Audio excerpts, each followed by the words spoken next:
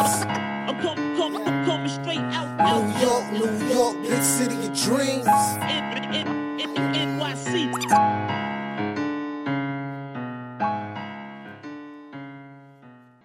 All right, let's get into it, man.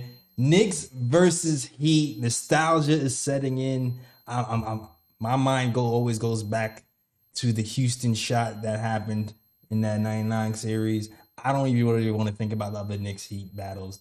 That was too much heartbreak for me. So I just go to that. All right. But let's get to it. We can start off with you, Lee. What do you feel like are some keys to the game for the Knicks Heat matchups?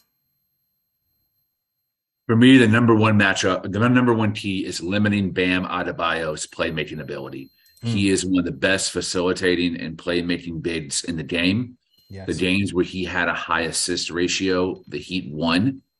Sometimes they won handily, sometimes they won close by pulling it out. But more importantly, it gave their three-point shooters supreme confidence by having wide open shots on the perimeter. 5 of the Heat players shot over 41% from the series, and I believe Duncan Robinson shot like 73%. Yes. 3-point line for the series because of Mike Budenholzer's, who I think is one of the most overrated coach in the NBA outside Doc Rivers. His failure to adjust, failure to use timeouts, failure to handle his rotations, and his failure to double Jimmy Butler. He only doubled him a total of 7 times, I heard, in that entire series. Didn't double him once in Game 5.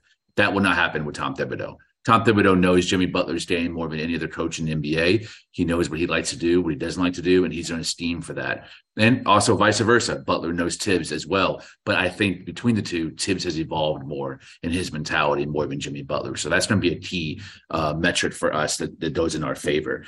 Limiting Bam Adebayo as a playmaker in the middle of a court where he can find cutters and screeners, find three-point shooters, do like bid-to-bid screens to get Kevin Love open is going to be really key. Bid-to-bid screens with Jimmy Butler is going to be key. Him as a dribble handoff and that Sabonis role for three-point shooters too is going to be key. They do a lot of that action. And I think limiting that as much as possible to really force him into a face-up game is going to really lead to our advantage because I think our bids are way bigger, taller, stronger, and longer to limit him in face-up opportunities. So we can really contain him and keep him shooting bad threes or long twos, which I believe he shot 18% from 3 this season. He's not a long-range threat at all. We can keep him in a scoring mode outside of a facilitating mode. That really, really, really would be an advantage that would cut off all of their entry passes to their three-point shooters and really rely on Jimmy Butler to give 50, 55-point performances for them to even have a chance. No, I agree with you. Listen, the Heat don't have Victor Oladipo. They're missing Tyler Hero. So who they run their offense through is severely limited. So I can see them kind of like, playing, maybe staggering Butler and Bam's minutes because they don't have as much playmaking. He's been asked to play make more at the end of the series. So that's something we're definitely going to have to look out for sure. And, when it comes to the matchups of Mitch versus Bam has shot well versus Mitch. Bam shot 57% versus Mitch during the season. So we're definitely going to have to look out for that. 12 of 21. Like Lee said, he's not really a high volume 3-point shooter, so I don't really not worried about that really. But the playmaking is definitely something we're going to have to look out for.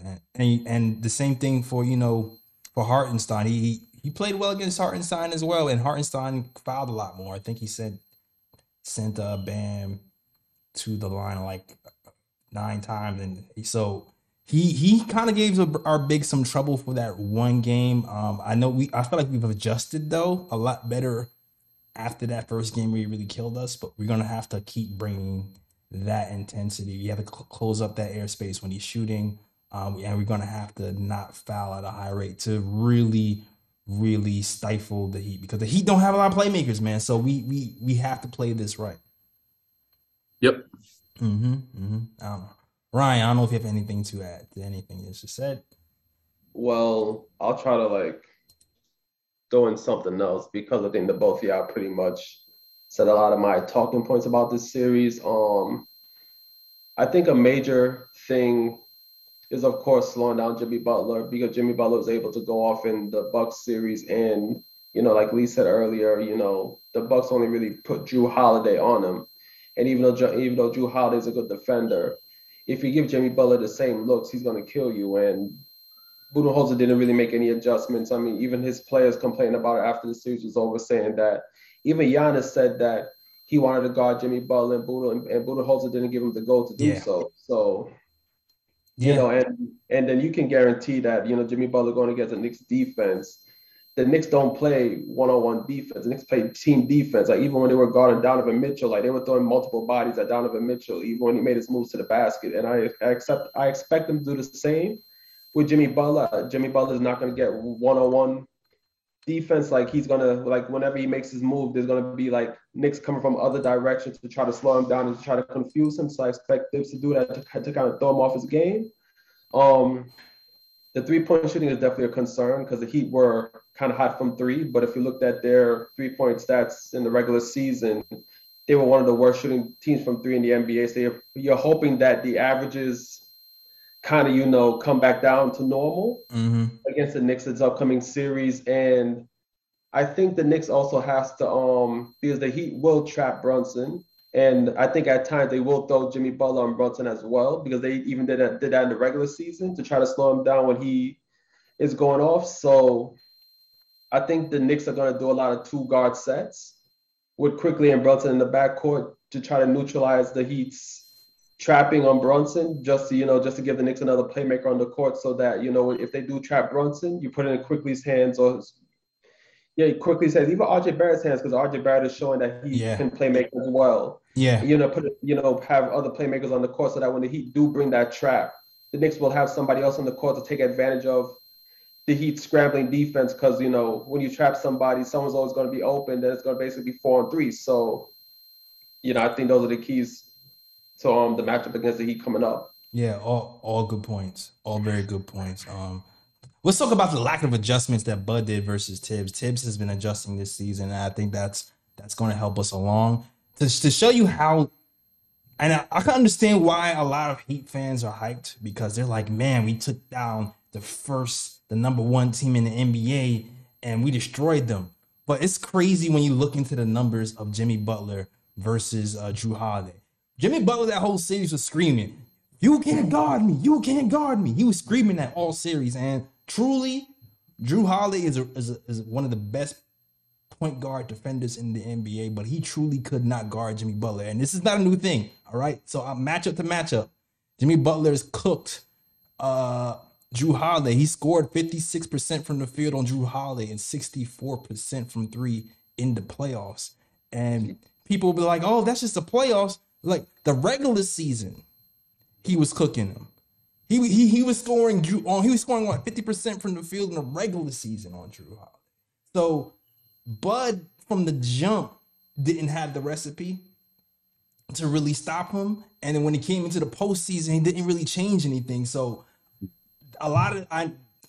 congrats to the Heat for taking down the Bucks, but a lot of this loss is definitely on Bud, even though Jimmy Butler did go Super Saiyan, you know what I mean? So you can't take anything away from him. But, like, we can throw him some different looks for sure. We can definitely do that. Yeah, and I think the one thing, you just reminded me of something with that stat. I think, I don't want to say that this guy's a quote-unquote Jimmy stopper, but if you look at Jimmy Butler's stats against Josh Hart this season, they are not good. I think Josh Hart has held 27% shooting this season. I think that's another positive in the Knicks' favor as well. Josh Hart does guard Jimmy Butler well whenever he's matched up against him. Hey, guys, the chat's saying that they're hearing a ringing sound. And they hear it every time one of us or no one talks. And apparently it's really loud and disruptive. A ringing sound. Okay. Yeah. All right. I'm sorry. Sorry about that, guys. Let's see. Whenever someone, let me see. Sorry about that. As you guys may know. Is that better? Maybe that might have changed something. New computer. Yeah, I got a new computer. If you guys know, the video has been choppy for a long time. So I got a new computer, and I was having a bunch of issues with the sound, and I ended up having to do the sound myself. And now it's ringing. So hopefully I changed the setting. Hopefully The P. ring. Williams says, sounds like a fire alarm. John Smith, beat. 90s Knicks quit the raining. Oh my gosh. Okay, let's see. I'm changing the chat, board. man. Hopefully it's sounding a little better now. Were they at least hearing what we were saying at least? Yeah. Apparently they were. Okay. Like high pitched tone. It's actually louder now. It's louder now? Oh man. Oh my gosh. What is going on? I'm so sorry, guys. The stuff they don't tell you about when you want to say, yeah, I want to start a podcast. It's like you have to be a freaking sound engineer. Oh man. Okay. Okay, at least they can hear us. I guess it's just this ringing sound in the background that's annoying. Okay. All right. Sounds like YouTube Morse code. All right. Let's see. I'm adjusting sounds. I'm seeing, looking at my levels. My levels look okay. The levels look okay. Not sure what exactly is happening. All right. All right, but yeah, let's get to the Josh Hart. So when guarded by Josh Hart, you see the stats right there. He's held Josh Hart has held Jimmy buckets to 27% from the field, 0 for 2 from 3. So he can definitely get his, but it's the free throws, man. The free throws. It's like Jimmy has so many weapons. He's like, I'm not going to score you. I'm getting to the line. 9 and 9 from the free throw line. He can still dish out an assist as well. So even if you stop one thing, you can get other things going. So that's one of the things you're going to have to work out for Jimmy. And this is one of the big advantages that we have, because I know you mentioned earlier that Jimmy's will be guarding Jalen Brunson, but Jalen Brunson's been cooking Jimmy. All right. It's been barbecue. Like it does not matter who was guarding Brunson. He's supposed to struggle against these taller guards. 58% from the field, 2 of 5 from 3. That's 40%. 4 assists. Not bad. Not bad, you know. So when it comes to one-on-one matchups, I think we're gonna have the edge just because we have a better defender. Josh Hart is a way taller guy than Drew Holiday, as good as Drew Holiday is. So I expect Tibbs to play him, but also, you know, Quentin Grimes is going to be back as well. So we're going to have some fouls to throw around, because as well as Josh Hart did guard him, he did send him to the line a lot, you know. So we're going to have to watch the fouls on Jimmy. But you know, and you know, Grimes, do I have my Grimes? Yeah. Grimes did, you know, 43% from the field. But that 9 assists, you know, the 9 assists, the 5 of 5 from threes. So we're going to need Grimes. We're going to need Grimes just to have bodies to combat the massive amounts of fouls that he draws. Now, granted, the Knicks, when it comes to the Knicks versus Miami, the Knicks have been 4th in the league as far as the playoffs in drawing fouls, and the Miami Heat have been towards the bottom. So I feel like that trend will continue. The playoffs, they let a lot of stuff go. And sometimes when I'm watching Grimes play defense, especially, they call some BS during the season, where I'm just like, that's just good defense. I'm thinking they might let a lot of that stuff go. So I'm not sure the fouls are going to be as high. And I think we're going to be fine. You know what I mean? It would say it's still going on. The chat's going crazy with this. Oh, gosh. I'm sorry, man. Damn chat, man. There's some hilarious people in there. I'm glad you brought up matchups, J Ellis. I think that's a really important point. Drew Holiday, yes, he is one of the best defenders in the NBA, but he's still a point guard. Jimmy Butler has the ability to be a 3 and a 4, depending on how Miami's scheming on the offense.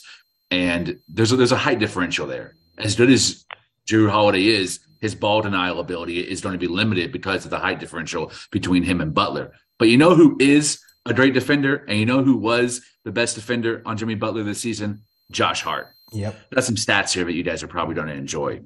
In 106 possessions, and this went for, I believe, 5 games, 3 games in Portland, 2 games in New York. Josh Hart guarded Jimmy. Jimmy Butler scored only 21 points in all of those possessions. 6 of 22, 27.3% shooting. Jimmy, worst offensive matchup this season was Josh Hart. And I think unlike Bud, you are going to see in crunch time, RJ will start off a game guarding Jimmy Butler, but in crunch time, Tibbs has shown he sits with Josh Hart in those clutch time moments, and Hart will be the primary defender guarding Butler. And it's going to be even worse when you throw a help defender on there, and that help defender is either Emmanuel Quickly or RJ Barrett or Julius Randle or Mitchell Robinson. It is going to be one of the most hellish, difficult, and complicated double teams that Jimmy can face in the entire NBA. So I take a lot of rest and comfort knowing that Hart can guard him straight up man-to-man, and we have the unbelievable lengthy, long, athletic defenders to toss on him in double team situations as well. Yeah, I hear you. And I hope we can, because you know what? I do believe that Tibbs is more equipped to handle this, but I'm a little bit worried about 3-point shooting. I'm not even going to hold you.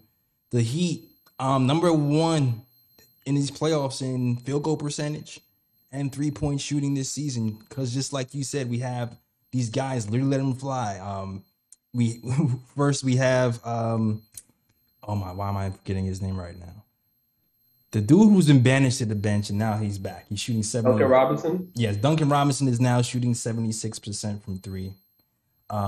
We have other guys on that. There's like 3 other guys who's shooting over 40% from three on that team and they're shooting high volume. So it's going to be hellish trying to even double Jimmy. So we're going to have to double him smart in certain times on the floor. We can't give him consistent looks. We have to kind of vary when we double, and maybe even sometimes just rely on Hart to keep him to that 27% field goal shooting. You know what I mean? Because the way these guys are shooting is going to make it even harder to double off.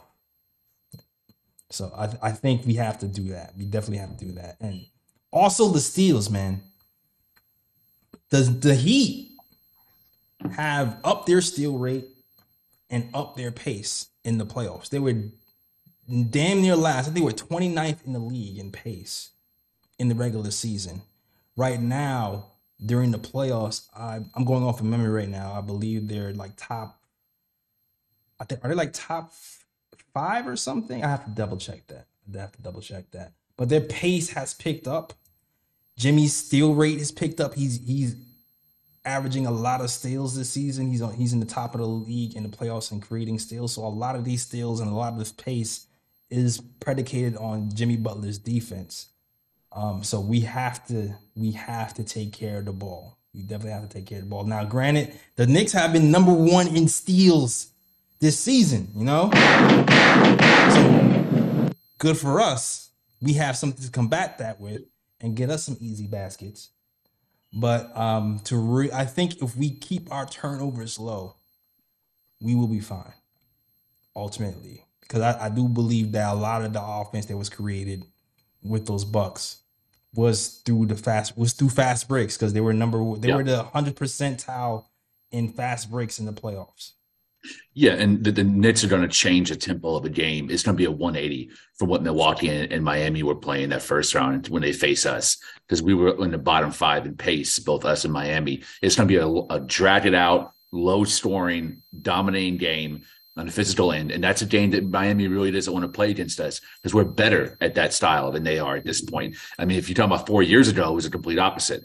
But this Knicks team has evolved, and we play our best ball when it's a gutted out, low scoring game. And I think that's Miami's going to actually be the one trying to get into transition more against us, but they're not going to be able to, because I think we have better defenders. We have a better depth.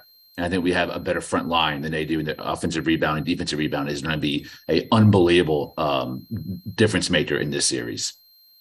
Yeah, I agree. Yeah, and plus that slug it out style of basketball would much more benefit the Knicks, just for the simple fact that the Knicks half-court defense has been crazy in the postseason so far, especially against Cleveland. So you definitely don't want a team that's going to be running up and down the court against the Knicks. You're going to want to slow down the game and force that team to have to score on you in the half court, knowing that your defense is pretty much number 1 right now in the postseason when it comes to slowing the pace down and having the team having to score on you in the half court. Right. Absolutely. So we're in good shape, man. I feel like we Knicks in 5, and I still feel like there's some other factors that we haven't even had to count on last series that we can count on this series.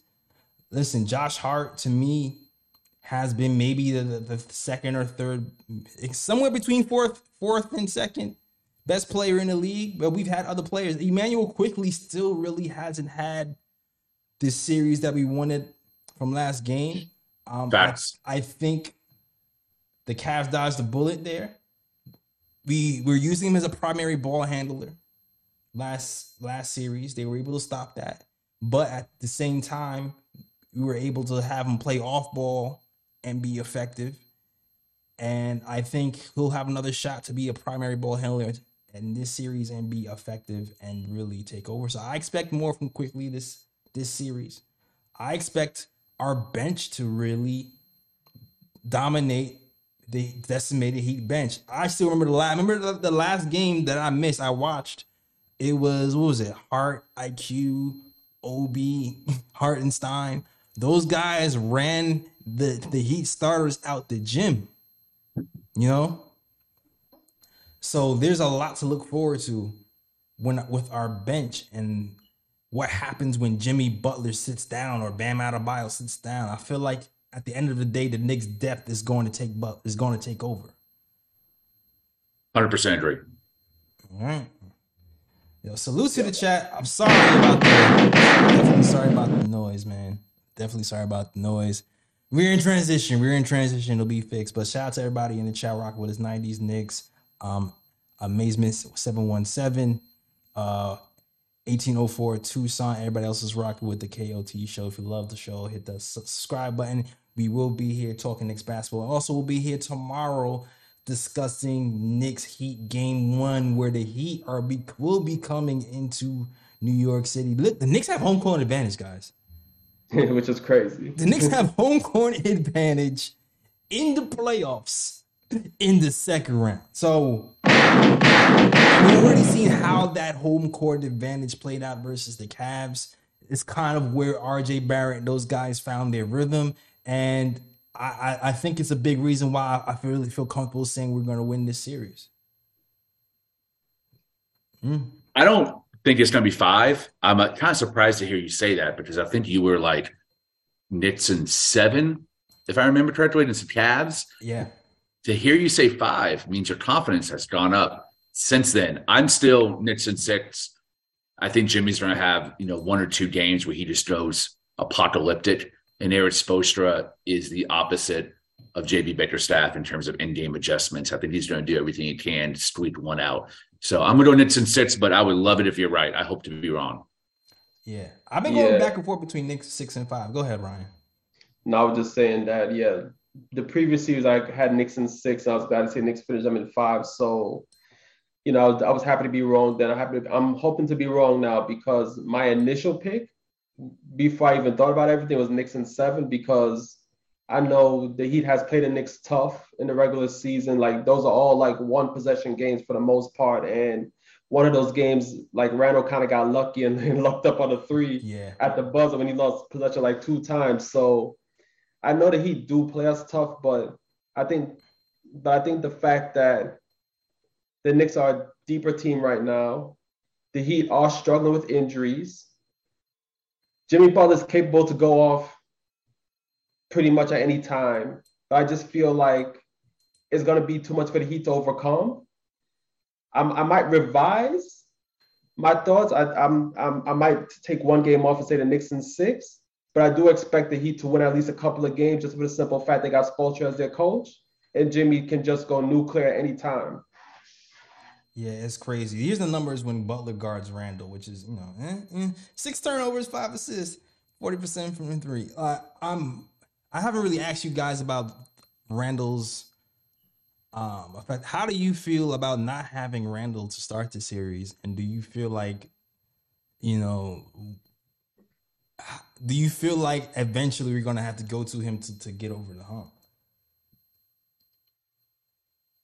Go to Randall? Mm-hmm. I mean, to be honest, the Knicks should have enough. to beat the Heat without Randall playing his best. But I'm of the belief that, you know, if you want to go far in a playoff series, you need all your horses with you. Yeah. And yeah, and I think there's going to come a time when Randall's going to definitely have to step up sometime in this playoff series and help the Knicks to a win. I mean, I don't expect him to score in the clutch because he's not really a clutch type of player, but I do expect him to, you know, one of these games, like give the Knicks a boost early in the game, and just, you know, like kind of against kind of like what he did in Cleveland in Game 5, where in the second quarter he was just going off and going into the paint and punishing them in the paint. Like I do think Randall's gonna have to have a game like that at least once or twice in this playoff series to try to propel the Knicks to help them get a win. This series, I think Mitchell Robinson is more important than Julius Randle.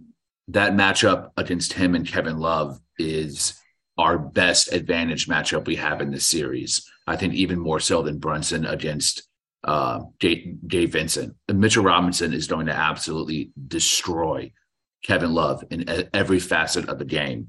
And Randall, I think, can rest the first two games and will still be up 2-0 by the time he comes back. I would like to have him to close it rather than start. I don't think there's a reason to potentially injure his ankle any further or really wear him out and come back in a situation where he's not prepared and he ends up hurting us more than helping us because of his isocentric style. I would prefer to set him out as much as possible and let Obi Toppin cook. His confidence is probably the highest it's ever been in his entire tenure as a Knick. So I feel confident with him adding a little bit of a transition game in that starting lineup and three-point shooting. His three-point shooting has been phenomenal in the playoffs as well. He's one of our best three-point shooters. So I like that matchup. I think Obi will probably give Bam Adebayo some issues because Obi Toppin is also a very solid playmaker for his position, underrated in that regard. And his leak outs on rebounding will be an issue for Bam Adebayo, who prefers to box out and bang underneath, while Obi's going to be leaking out, getting some easy transition buckets for us.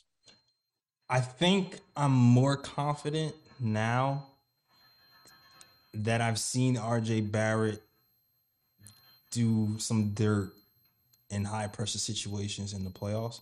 Because for me, like I said, they're going to trap Jalen Brunson. They're going to play zone sometimes. You know, that's what they're going to do with us. And somebody else outside of Jalen Brunson is going to have to make plays because you already seen the numbers. Jalen Brunson was cooking Jimmy on one-on-one matchups. So they're going to have to double him at some time. And when that happens, I think we're going to need RJ Barrett to come over. Now, here's the thing that I am worried about. Like, because the Heat has a bunch of shooters now and they have guys at the 4 who can stretch the 4, we haven't had a lot of success going small, but I keep thinking, you know, Spoelstra, he's going to try certain things. I can see him trying to go smaller for longer periods of time to get Mitch Robinson out of the paint because we have been killing teams with the offensive board. So I don't know if he's going to try to play Kevin Love at the 5 in certain places to force us to make an adjustment or, you know, or something like that. And in those moments, maybe we can go back to Randall if he's available, because then we can match the quickness and then still not lose on the rebounding end. That's the only thing I can kind of think of that can possibly hurt us. Because I do feel like, you know, we're playing well. We're playing well without him as of now. And I think RJ Barrett is a big reason for that. And I think there's potential for other guys to step up as well in his absence. So that's what I think. I still feel confident, but I can see Spoelstra scheming where Mitch might not be as effective as he was the last series. Yeah, I can definitely see that as well. I wouldn't be surprised. And I will say this, though. If Randall does go off this series, it's going to be easy work. Yeah. That's really what it is for me. It's like I'm expecting Brunson to cook these dudes. Who else on our team can be counted on to cook somebody? Because if somebody else outside of Brunson cooks the Heat, we win. That's exactly what happened with the Cavs. Brunson was cooking. We was looking around for somebody to make shots. RJ Barrett started to take over. Everybody else did the dirty work. We just need somebody else to take over. Then we'll have Josh Hart do the dirty work. Josh Hart can make big shots at the end. and then we're good to go. So I when I look at the pathway to victories for the Heat, I feel like our depth just gives me a few paths. We have RJ Barrett who could do it. I've seen him do it. We have IQ who still has to go off, and we have Josh Hart can come in and hit big shots when he wants to. So I feel good, man. I feel good about this series. The matchup discrepancies are very similar from Cleveland, New York to Heat, New York. I think we dominate them in every positional matchup except for shooting guard, where Jimmy Butler is better than Quentin Grimes. And I'll give them head coach. Eric Spoelstra, I think, is a number 1 or number 2 best coach in the NBA. He's the best coach in the Eastern Conference. But I put Tom Thibodeau number 2 right behind him. I think this is the battle of the 2 best coaches in the Eastern Conference, period. Playoffs not included. Overall coaches in the Eastern Conference.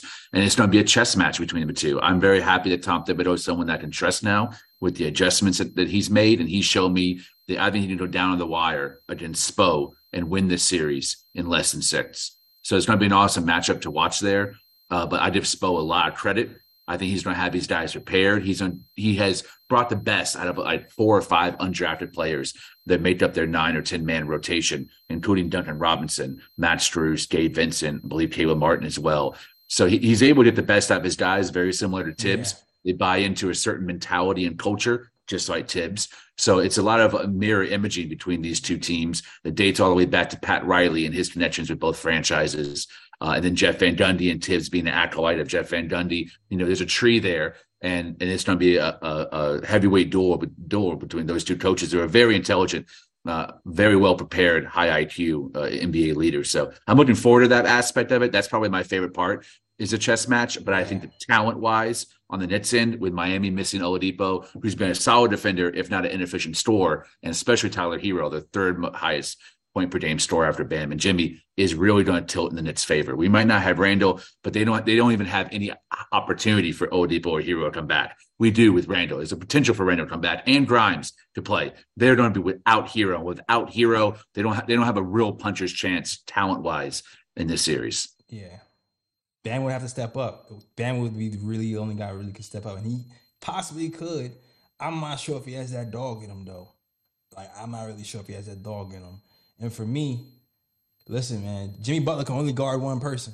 If he's guarding bench and he's still cooking them, and RJ goes off because he got these little mini-me's guarding him, because nobody on that team in the Miami Heat is big or strong enough or tall enough to guard RJ. We're going to find a way to cook.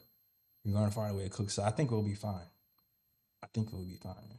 Me too. Yeah. Salute to the chat. Thanks you guys for watching and enduring all the beeping, but I hope you guys actually love the content and appreciate the breakdown that we gave you. If you like the show, hit that like and subscribe button. I'm letting you know right now, the show is going to come down. It's live right now. It's going to come down. It's going to go right back up. So you'll be able to comment under when the show is back uploaded. Okay. But thank you guys for support. If you're new, hit the subscribe button, and I'll be working on that sound to make sure there's no ringing for the next show. All right. Any final thoughts that you want to give to this preview show, guys? I got one, if you don't mind me going first, Ryan. I saw Amazement 717 in the chat said, "What about your boy Kevin Love, Lee?" I've been on record on Twitter and on this podcast being very grateful that Kevin Love was no longer on the Cleveland Cavaliers. He is on the Miami Heat, but the role was very different. The fear I had of Kevin Love was as a very big, very strong power forward playing next to Jared Allen, where Jared Allen handled all the cleanup duties. He was a rim protector. He was a main rebounding threat. And Kevin Love really was just floating around the perimeter, not having to do a whole lot of grimy work down there in the paint and catching, shooting at will. In Miami, it's very different. Right now, he's having to be the starting small ball power forward. And since he's went to Miami, a lot of his statistics have changed with him this season. He went from a 35% three-point shooting to 29. His effective field goal went from 511 with Cleveland to 496 in Miami. His win share total per 48 minutes went from 0.112 to 0.075. And most importantly, his bots plus minus per 48 minutes went from a positive 1.4 to a negative 1.1. He's having to do a hell of a lot more playing out of position. He's never liked playing the 5 his whole career. Now he's having to play for the 5, and he's focusing less on three-point shooting. You can tell by the dip in the three-point shooting, and focusing more on rebounding, boxing out, defending, and protecting the rim all things that Mitchell Robinson is going to eat his lunch. So he's going to be a lot less effective a player in this role as a small ball five than he was in Cleveland as a very big power forward playing as an all-star center. The playoffs though, I feel like he's shooting better in the playoffs if I'm not mistaken. Yeah, that's how I was thinking. I'm looking back at his stats right now. 43% from three in the playoffs. So I'm talking about the wider macrocosm of the regular season, not this playoff series in this Milwaukee, where there were a lot of unrealistic spikes in production, both three-point shooting and field goal shooting. For point in case, Duncan Robinson's 73% three-point shooting. Right. You know, I'm not focused on those anomalies. I'm talking about the regular season, which is a wider sample size. Got you. Yeah. I guess for me, besides like, I think Mitch has done a massive job in the Cavs series. The further he is away from the basket, the less effective he is for us. So if I think my biggest concern for this series really is the Mitch versus Bam, Mitch versus Love thing, because he's effective around the rim. If they keep pulling him to the 3-point line to guard or to the foul line to guard, it kind of gives us less opportunities to, finish off defensive stances and get defensive rebounds and get offense. And, so maybe the offensive rebounds will still be fine, but defensive rebounds, I can see us maybe start to struggle a little bit. Maybe you might have to play Josh Hart a little bit more of the series. I don't know. This is interesting because I do feel like Grimes is better at busting out zones because he's the better 3-point shooter. So, and I can see Miami playing a lot more zone against us, but I also feel like Josh Hart is a better defender on Jimmy. So it's like you've given one area and you take on you gain in one area and lose in another. So, I mean, that's just something to watch with this matchup. Definitely something to watch. Yeah, I'm not really concerned about the defensive rebounding, because even the series against the Cavs, since the Knicks were slowing down the game a bit, mm-hmm. and they went out in transition in spurts, I do think that the defensive rebounding, like the Knicks do kind of crash the boards. Oftentimes, it wasn't just Mitch down there. You saw RJ come down and crash the boards. You saw Hart come down and crash the boards. You saw other guys coming down to crash the boards. So I think even if Mitch is forced to guard out of the 3-point line on the perimeter, or if he's forced to guard out, by the free throw line or whatever the case may be, I am pretty confident that the Knicks are going to crash the boards, mm-hmm. and RJ is going to grab rebounds, Hart's going to grab rebounds, etc. And they're going to, pick up the slack if Mitch is out of position, based on what I saw in the Cleveland Cavaliers series. Yeah, I see you. Obi, that's right, yo. With no Randall starting, I don't think he's gonna play. Who do you think is gonna be the starting power forward this year? Or you think they will go with Josh Hart, or you think they'll go with Obi? Obi. I think Obi too. Yeah. This is gonna. Remember, we talking about X factors. Obi was one of my X factors. I remember somebody, I forgot who was it, asked who has the most to gain out of the young guys from the series coming up, and I said Obi. Because I'm looking at Julius Randle's health, and I'm looking at how everybody was saying, everybody was just like, you know what? Obi did great against lesser competition, against, end of the season when the games don't really mean much. Things already wrapped up. Can he do it in the playoffs? So far in the playoffs, there's been a few people who shot well.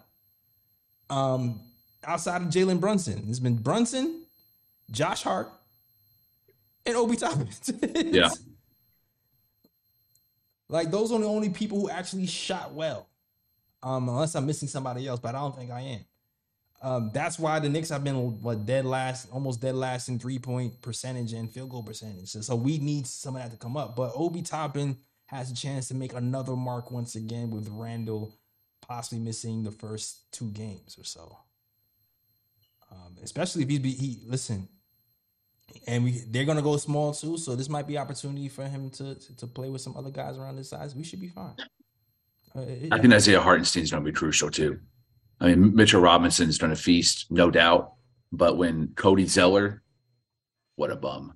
When he's in the game at the 5, my God. I mean, y'all thought Ricky Rubio was a bum. At least Rubio was good at some point in his career. Cody Zeller has never been good. And Cody Zeller's in Isaiah Hartenstein, man. The dude has not only got to abuse him on the boards and bots out, he's also got to unleash the full bag on his bum ass. Hit him with the face up, hit him with some jumpers, hit him with the passing, like just unleash everything, and made Spoelstra have to play Zeller and try to stay big because they're losing the rebounding battle so much. Because I think the best case scenario for Miami is they're able to play small, and Love is continuing to play the 5, or even Bam in a 5, and he's a playmaker, getting those advanced passes for quick buckets on the transition. That's when they're at their scariest in the playoffs. We need to force them to stay big and keep Zeller's battered bones on the court.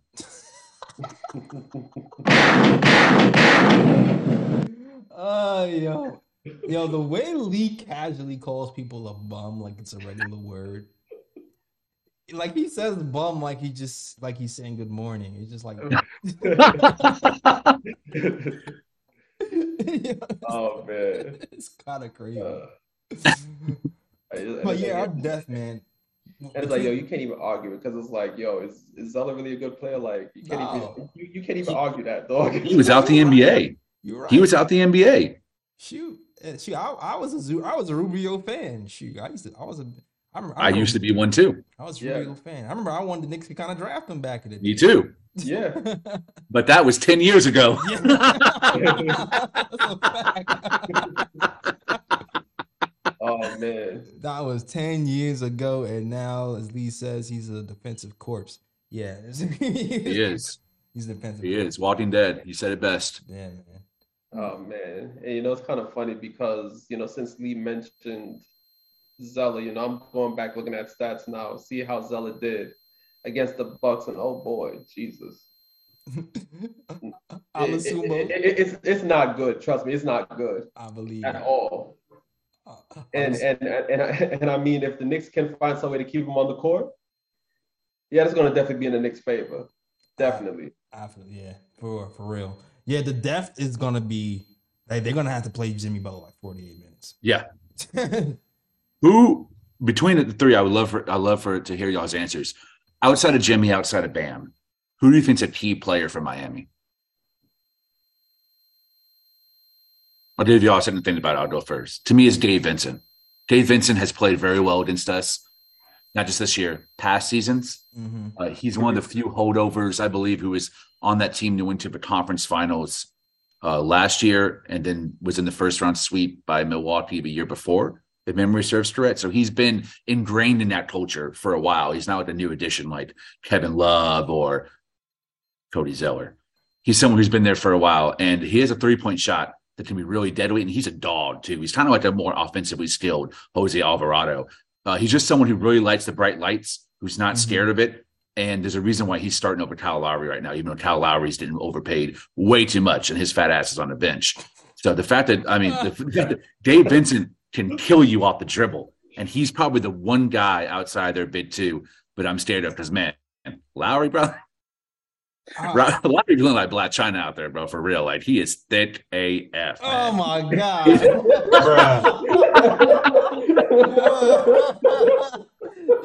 Oh, man. Real talk, man. For real. Yo. Oh, my God. Oh man, I mean, damn. He said Kyle gotta get his implants and take it out. That's crazy, man. Got a BBL down in Miami, man, for real. Looking like a Kardashian knockoff. Oh my Yo. I mean, damn, like when I think about it too, I'm like, it probably is Vincent. I mean, Strus probably can go off too at times. If his 3-point shot is on, he could be a threat as well. I was gonna say Strus, besides Strus, it probably is Vincent because Vincent is. Based on what I've seen with the Heat in the playoffs against the Bucks, it does seem like Vincent is that third option behind Bam and Jimmy, to score the ball. So Yeah, I can say that. I was gonna say Strus because Strus be killing us too, man. I don't know what it is about Strus. Strus always be killing us during the regular season. So I'll be like, damn, Strus.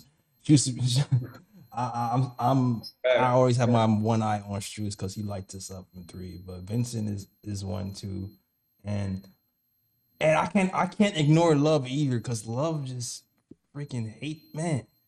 He always kills us. He has. He always kills us, man. Since Timberwolves days. I remember he had like 30 and 20 that one game on Stoudemire. I was like, bruh. From the beginning of time, he always kills us. Like you said, when that Cavs series, not even the Cavs series, we played the Cavs that first game, he killed us. Yeah. And sometimes our fours, I feel like I think Tom has varied his schemes a little bit, so we don't leave those open threes for fours anymore like we did in the beginning of the season. So I think that's gonna help, and I think Obi's gotten better too. But those stretch fours kill teams for a reason. Sometimes it opens things up. So I feel like Strauss is something I am looking after. I'm looking at Love as well because he just be killing us, man. Yeah, facts. And he can open us up and make it harder for us to like recover and get rebounds and stuff. But yeah, we need Obi to go off too. Because here's the thing, like Obi can run him out the gym though. So that's one. If Obi and Love is in the game at the same time, challenge Love, get the rebound. Like get that Obi go. Hart please get the rebound. Because if Hart gets the rebound, it's a wrap. It's too. We've been talking about it all season. That Tibbs has been second half of the season has been more calculated with his drop coverage. Yeah. And Mitch can go out and guard Love on the perimeter and stuff his ass. Because he's getting as high off the ground as I am when we jump. I mean, it's like half an inch, bro. He's got no lift in that shot. Mitch can stuff him on the perimeter. And I think he's going to get at least one. He's going to get at least one Kevin Love block. I can't wait. Let's see if I can bet on Vegas on that. I feel you. Yeah. Yeah, and Mitch, man, I remember Mitch. I used to love Mitch. Was the guy who was like, yo, he blocked Kevin Durant. You remember he's all hyped when he blocked when he blocked yo, why am I going to the going dude on the Sixers who's on the Houston Rockets? James Harden from the 3-point line. It was like every now and again. No doubt. He sleep on Mitch and then he'll block a three. You know what I'm saying? And at one time Mitch led the league in block threes as well at one time. Yep. Yeah. Exactly. He put on a little weight so he can battle people. Yeah. So he lost like a little bit of quickness, but he still can block some threes every now and again. Ola Sumbo said Kyle Lowry got a BBL and still can't box out. Damn. Oh, man. Jeez. Bruh. Kyle Lowry catching strays today. God damn. No strays? We playing them, baby. It's game 1 tomorrow. No strays. No strays. He's in the crosshairs, baby. Oh, let's go. Oh, man. I'm sorry, Kyle. I didn't know it was going this way. Big Black China. Got him. Oh, man. Oh, Black Kyle is crazy. All right. I think I'm gonna end it here. Wait, I mean, we acknowledge the super chat. Hold on. We did get a super chat. Shout out to Keith who sends a $1.99 super chat. Says, check your headset plug. Great job, guys. It's not my headset plug. Trust me. It's not my headset plug. But I appreciate the super chat. And I was definitely trying to touch stuff while the show was going on to see if anything happened. And yeah. So I'm going to have to do that off air. But thank you guys for rocking with us. All right. So I asked you guys any last words and it turned into a whole other pod. So that's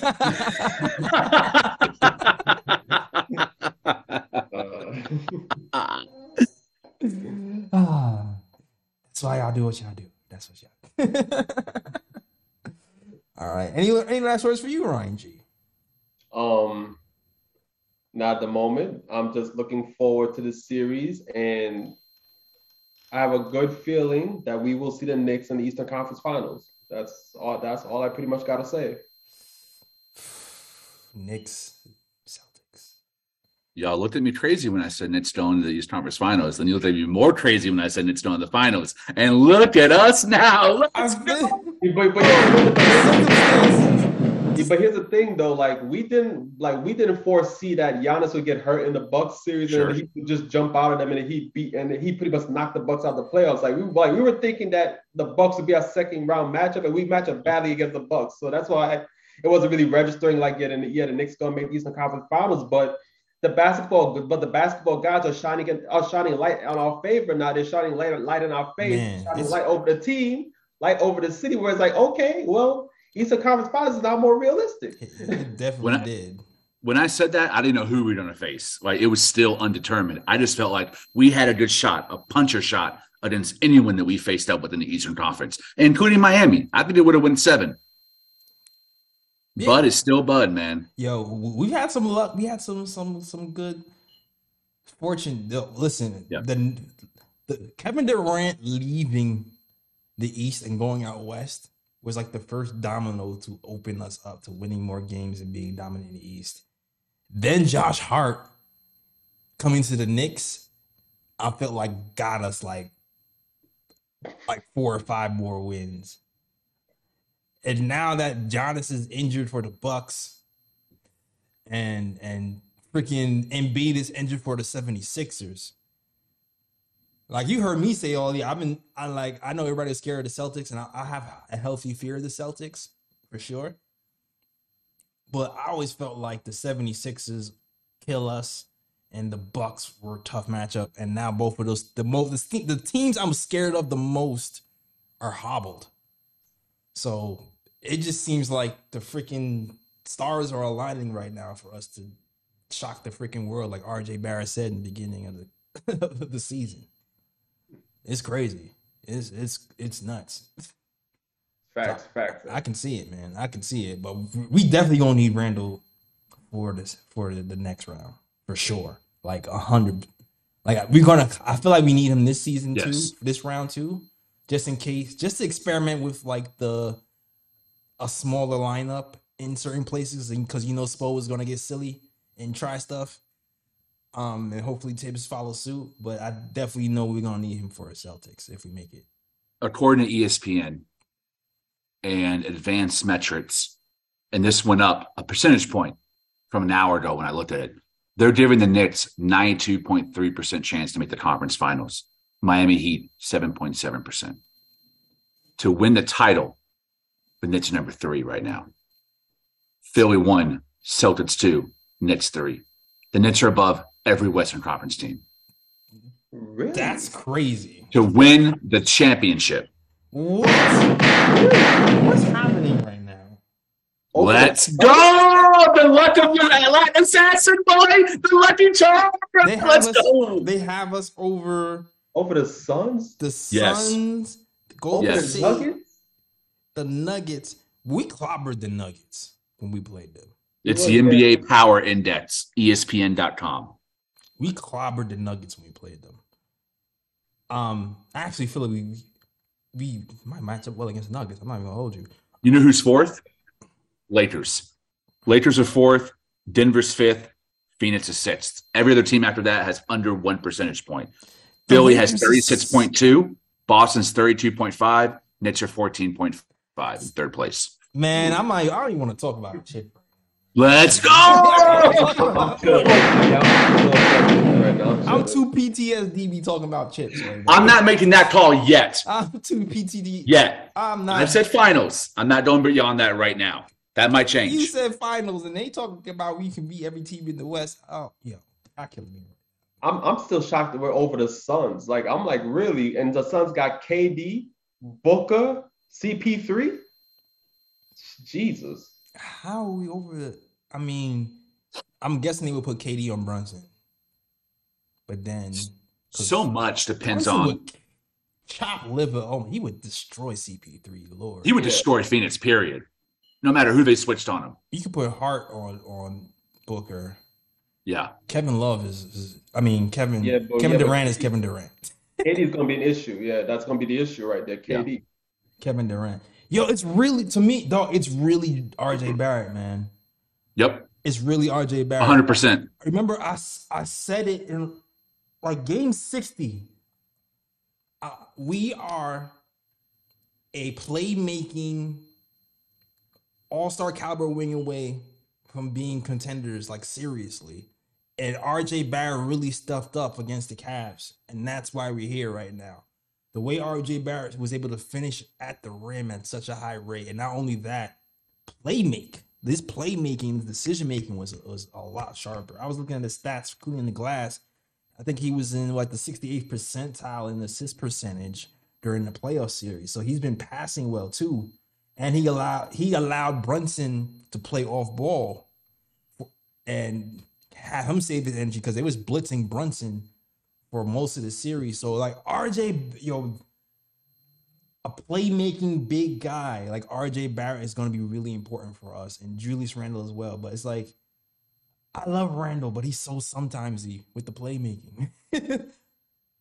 During our Avengers team up before the start of the Cleveland Cavalier series, I said RJ Barrett is the X factor to us making a very deep playoff run. If he can average an efficient 25-5, I think we can win a championship this year. Now, I'm just saying that is an anomaly in itself because his career, the sample size shows that he's never done that. Yeah. But if he can do that in this playoffs, we don't have a ceiling. We need to go all the way and win it all because it's impossible to scheme for Brunson, Randle, and RJ Barrett. It's too much. Exactly. Randle and Brunson are already, that's a lot of defensive focus and attention you got to put on those two. You can't also scheme for RJ. RJ's facing your third best defender at best every possession. And the third best defender, RJ can cook going downhill. If you can add a 3-ball, game over. Exactly. Brunson is going to be efficient. We need one other guy outside of Mitch to be efficient for a series, and we're fine. We just need one. We just need one. Yeah, facts. And I think what Randall showed in Game 5, if he continues to play like that in the playoffs as well, because the Cavaliers often threw 2 players, 3 players at him, but against the Cavaliers in Game 5, like every time he drove to the basket and saw that he didn't have a shot, he just kicked it back out and decisive. Got somebody open 3. Like if Randall continues to play like that and pick his spots when to attack and finish out the rim, it's gonna be crazy. Like the Knicks are gonna be really tough along with RJ Barrett providing that efficient offense from the wing. And then we get into this. I don't know. It's funny. I'm projecting way farther out right now. RJ to me has always been like this missing piece factor, like waiver. Like, man, maybe we should keep him. Maybe we shouldn't. Like if he really turns out this can be the guy, because I always felt like he has playmaking that he doesn't utilize enough. And we have all these draft picks and all these players. If we get really far, I think we have to be careful about what moves we make. We can't just spend money just to spend money. You know what I mean? Yep. Yeah. Like we have to be smart. We have to be smart and really like maximize our draft picks and how we spend them, and not just, I don't want to just go after a big name just because. Right. Because now like the chemistry and the balance, you know what I mean? It's getting critical. It's getting critical. Like you don't want to end up being Dallas with. Yes. That's a great analogy. You don't want to end up being Dallas with 2 Hall of Famers and out of the play yet. If you would have asked me low key off the books, off the record, what would it take in the middle of the season after we shortened the 9-man rotation for us to win a championship, then not adding any players, just like what has to evolve from the team that we have in place, it would have been 3 things that I probably would have said are impossible. 1, Randall stays consistent mentally, emotionally, physically the entire postseason. 2, Tom Thibodeau evolves and closes games better, manages the rotations better, his in-game adjustments better. And 3, RJ Barrett finds his 3-point shot and becomes an efficient scorer. Those are 3, like in the middle of the season, damn near impossible things you would think would happen. Well, 2 out of 3 have happened so far. If RJ can be that third one, what's going to stop us? Yeah, I agree, because I expect Grimes to continue to develop and be a 40% 3-point shooter on low moving forward. Like I expected it from the beginning of the season. I expected even if this series turns out and he doesn't shoot a high volume from 3, like I bet money that Grimes would do it next season. So I expect that to happen. So if RJ starts to hit threes too, That gives Brunson the space he needs to operate. That means Randall doesn't even have to launch as many threes. Like the 3-point shooting for us opens up so many things because we were a top 10 offense without even being a good 3-point shooting team in the first place. Offensive rebounding. Exactly. So that opens up a lot for us. And we've really truly grown this thing from within. And man, kudos, executive of the year. He deserves it. Yeah. All right, yeah. Oh man, I missed the super chat through all this excitement. John Bain sends a 199 super chat, says, imagine we beat LeBron in the finals. If we beat LeBron in the finals, I am going to be insufferable. Same. Ryan G knows my history, all right? Because that's why Ryan G is I've had a grudge, low-key grudge against LeBron. LeBron is a great man, humanitarian, stuff like that. But there was a period of time when I really despised LeBron because of the whole decision thing, pump fake us going to the Knicks, and then the water bottle challenge when he was playing that water bottle challenge on the sidelines in 2016. I've held a grudge for long, and I've since cooled down. But it's still a little bit left. If we beat LeBron, I'll be hyped. If we beat LeBron, I'll be hyped. If we beat Phoenix, I'm just going to play. Hey, KD, don't you wish you was coming to the Knicks? I would play. There's a lot of scenarios that'll be fun for me. So I mean, it's personal. Oh man. All right. We almost ended the show like twice. I love that shit. Oh man. But, yo, great show, guys. Man, great show, guys. Really good show. Like you guys hear right now, I'm gonna shut down the stream. I'm gonna re-upload it. So don't be alarmed. Where's the show? It's coming back. I'm playing the YouTube algorithm game. Just relax. All right, cool. All right, so yeah, yo, Lee, let them know where they can find you, man. At _ Lee Escobedo, LEEESCOBEDO. All my fam in the chat always be following me and engage with me. I appreciate that. 2 shout outs. One to my main man, John Bain. It's been a long time coming, brother. Glad to enjoy this moment with you, man. And one of my pops. Can't wait to see you tomorrow watching Knicks and hang out and eat some barbecue. Let's go. Let's go. All right, Ryan G, let them know where they can find you, sir. You can find me on Instagram at Sir G is chilling. Sir G is chilling. That's SIRG is CHILLIN. You can also find me on Sir G's Corner. You can also find me on Twitter at RyanGKOT. And yo, I see some of the comments in this chat. Y'all need to chill talking about badly built Lowry. Y'all gonna drop 10 points a game against him. I'm trying to. Look what you decided, Lee, man. This is Lee's fault, man. That was the coldest diss I ever heard on. Man, I thought, you know what? Let me shut up. I'm not even bringing up old dirt. I'm not even including it myself. Oh man. Yo, listen, man. You can find snapbacks, black and white, blue and orange. I seen somebody ordered a Mitch tee. I'm not sure if you're watching now. I emailed you. I'm not sure if you saw it. The orange tee got discontinued. I tried to order it for you. The orange Mitch tee got discontinued, so you can order it in different colors though. Hopefully you get that message if you're watching. All right. Follow us on SoundCloud, iTunes, Google Play, and Stitcher for sure. Get the snapbacks at knickoftimeshow.com/catalog, blue and orange and black and white. So definitely do that. And yeah, follow us on the KOT Show on Twitter, the Knick of Time Show on Instagram, and Knick of Time Show on Facebook. All right, cool. That is our show. Good show, guys, as always. And thank you, guys. Listen, super chats are also welcome. I got a new computer. Got to pay some stuff off. So any super chat is welcome. Also got to fix the sound. All right, but thank you, guys. If you notice, I don't know if you guys noticed, the video has been a lot smoother today.